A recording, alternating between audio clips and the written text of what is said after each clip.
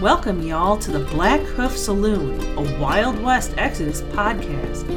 Mosey on up to the bar and get yourself a bottle of firewater or a glass of sarsaparilla and listen to some good old yarns about adventures of law dogs, outlaws, and weird creatures.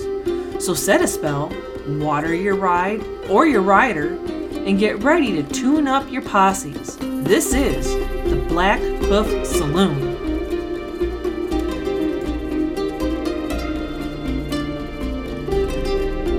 Howdy, howdy, buckaroos, and welcome to The Storyteller.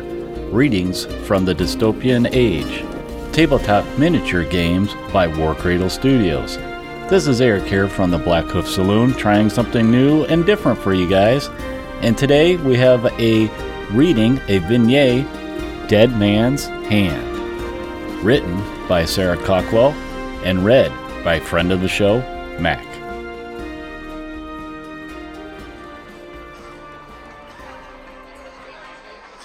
Eight of clubs, eight of spades. In fairness, it wasn't a bad start. He'd certainly played games where he'd been in far less appealing situations. Smoke curled around Newtall and Mann's saloon in sweet-smelling clouds that enveloped the clientele in its heady aroma and partially masked the figures seated around the poker table. One of them, wearing the flash of gold that marked him as a marshal of the law, shifted positions slightly, the chair creaking ominously beneath him. He was a big man, broad of shoulder, and his powerful build loaned him the ability to loom over the rest of the players at the table. He knew that his was an intimidating presence, and it was just possible that he basked in it. When he'd first taken his seat, he had ceremonially removed his hat. When Wild Bill Hickok did that, people knew that he meant business. All lawmen needed a release from the daily grind, a release from the stresses that went with enforcing the laws of the country on those most desperate to break them. For Hickok, it was poker. He was not invested enough to become a frequent gambler, but he still relished the adrenaline thrill and spike of danger that the game brought. Not to mention the relief that the occasional win brought in terms of monetary gain that kept the wolves from his door. The lawman ran nicotine-stained fingers through his unruly mane of dark hair, drawing admiring glances from more than one pair of eyes in the room. Hickok was a favorite among the ladies of Newtall and Mann's. He ran his hand down his jawline, smoothing his well-tended mustache, before taking up the glass of whiskey in front of him. He knocked the fiery amber liquid back in a single practiced move and studied the cards in his hand. He was no professional player, but Hickok had mastered the art of the poker face early on. That, coupled with the fact that his mind was sharp as a tack and well-trained to understand statistics and probability, made him a danger at the table. It was a latent skill that many so-called sporting gentlemen unconsciously utilized. Had Hickok taken to poker seriously, it'd have been a real threat. Draw! The dealer made the call, and Hickok considered his cards again, giving them the same sort of due care and attention a new mother gave her infant. He retained the pair of eights, and on a wild whim, the ace of clubs. He accepted the replacement pair of cards and took them into his hand. Ace of spades, queen of diamonds.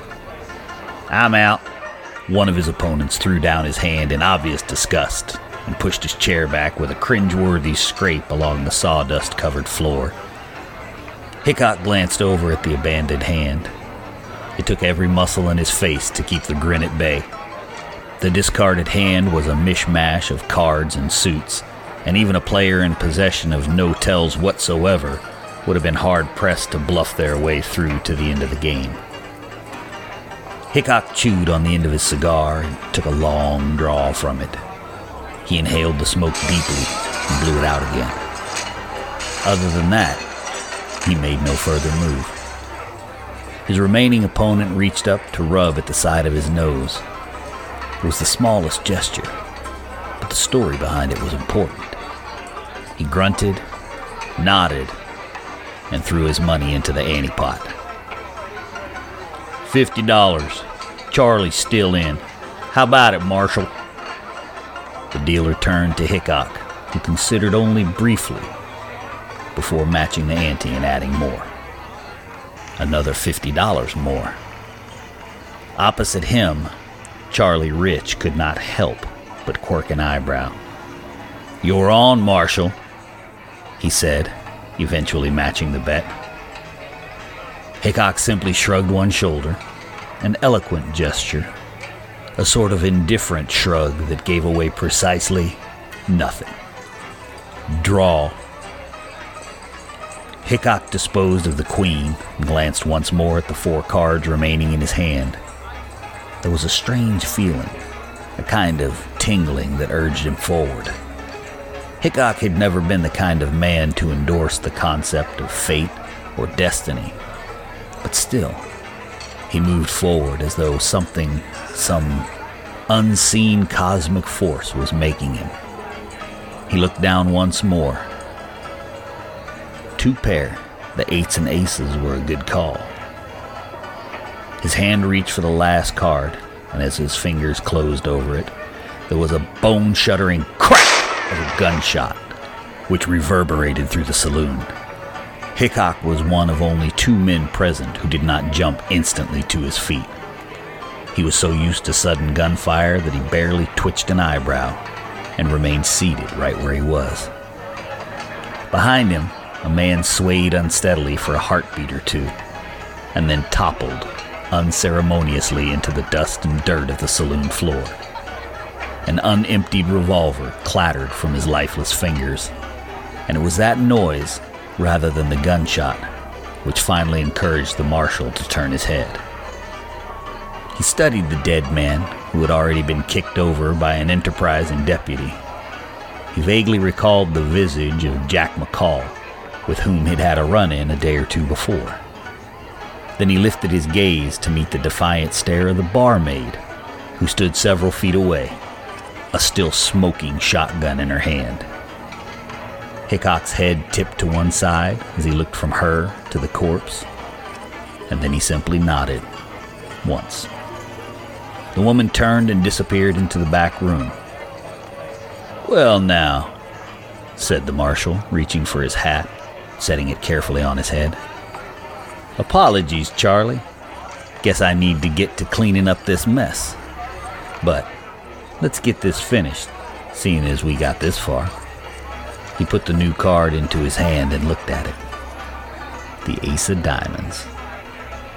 "Call," he said, and for the first time in his life, gave away his fortune with a wicked grin.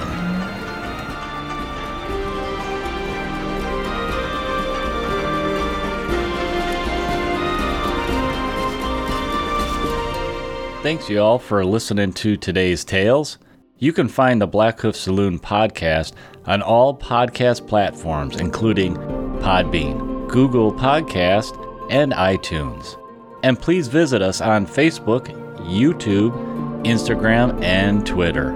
And feel free to email us with any questions or comments that you may have at theblackhoofsaloon@gmail.com.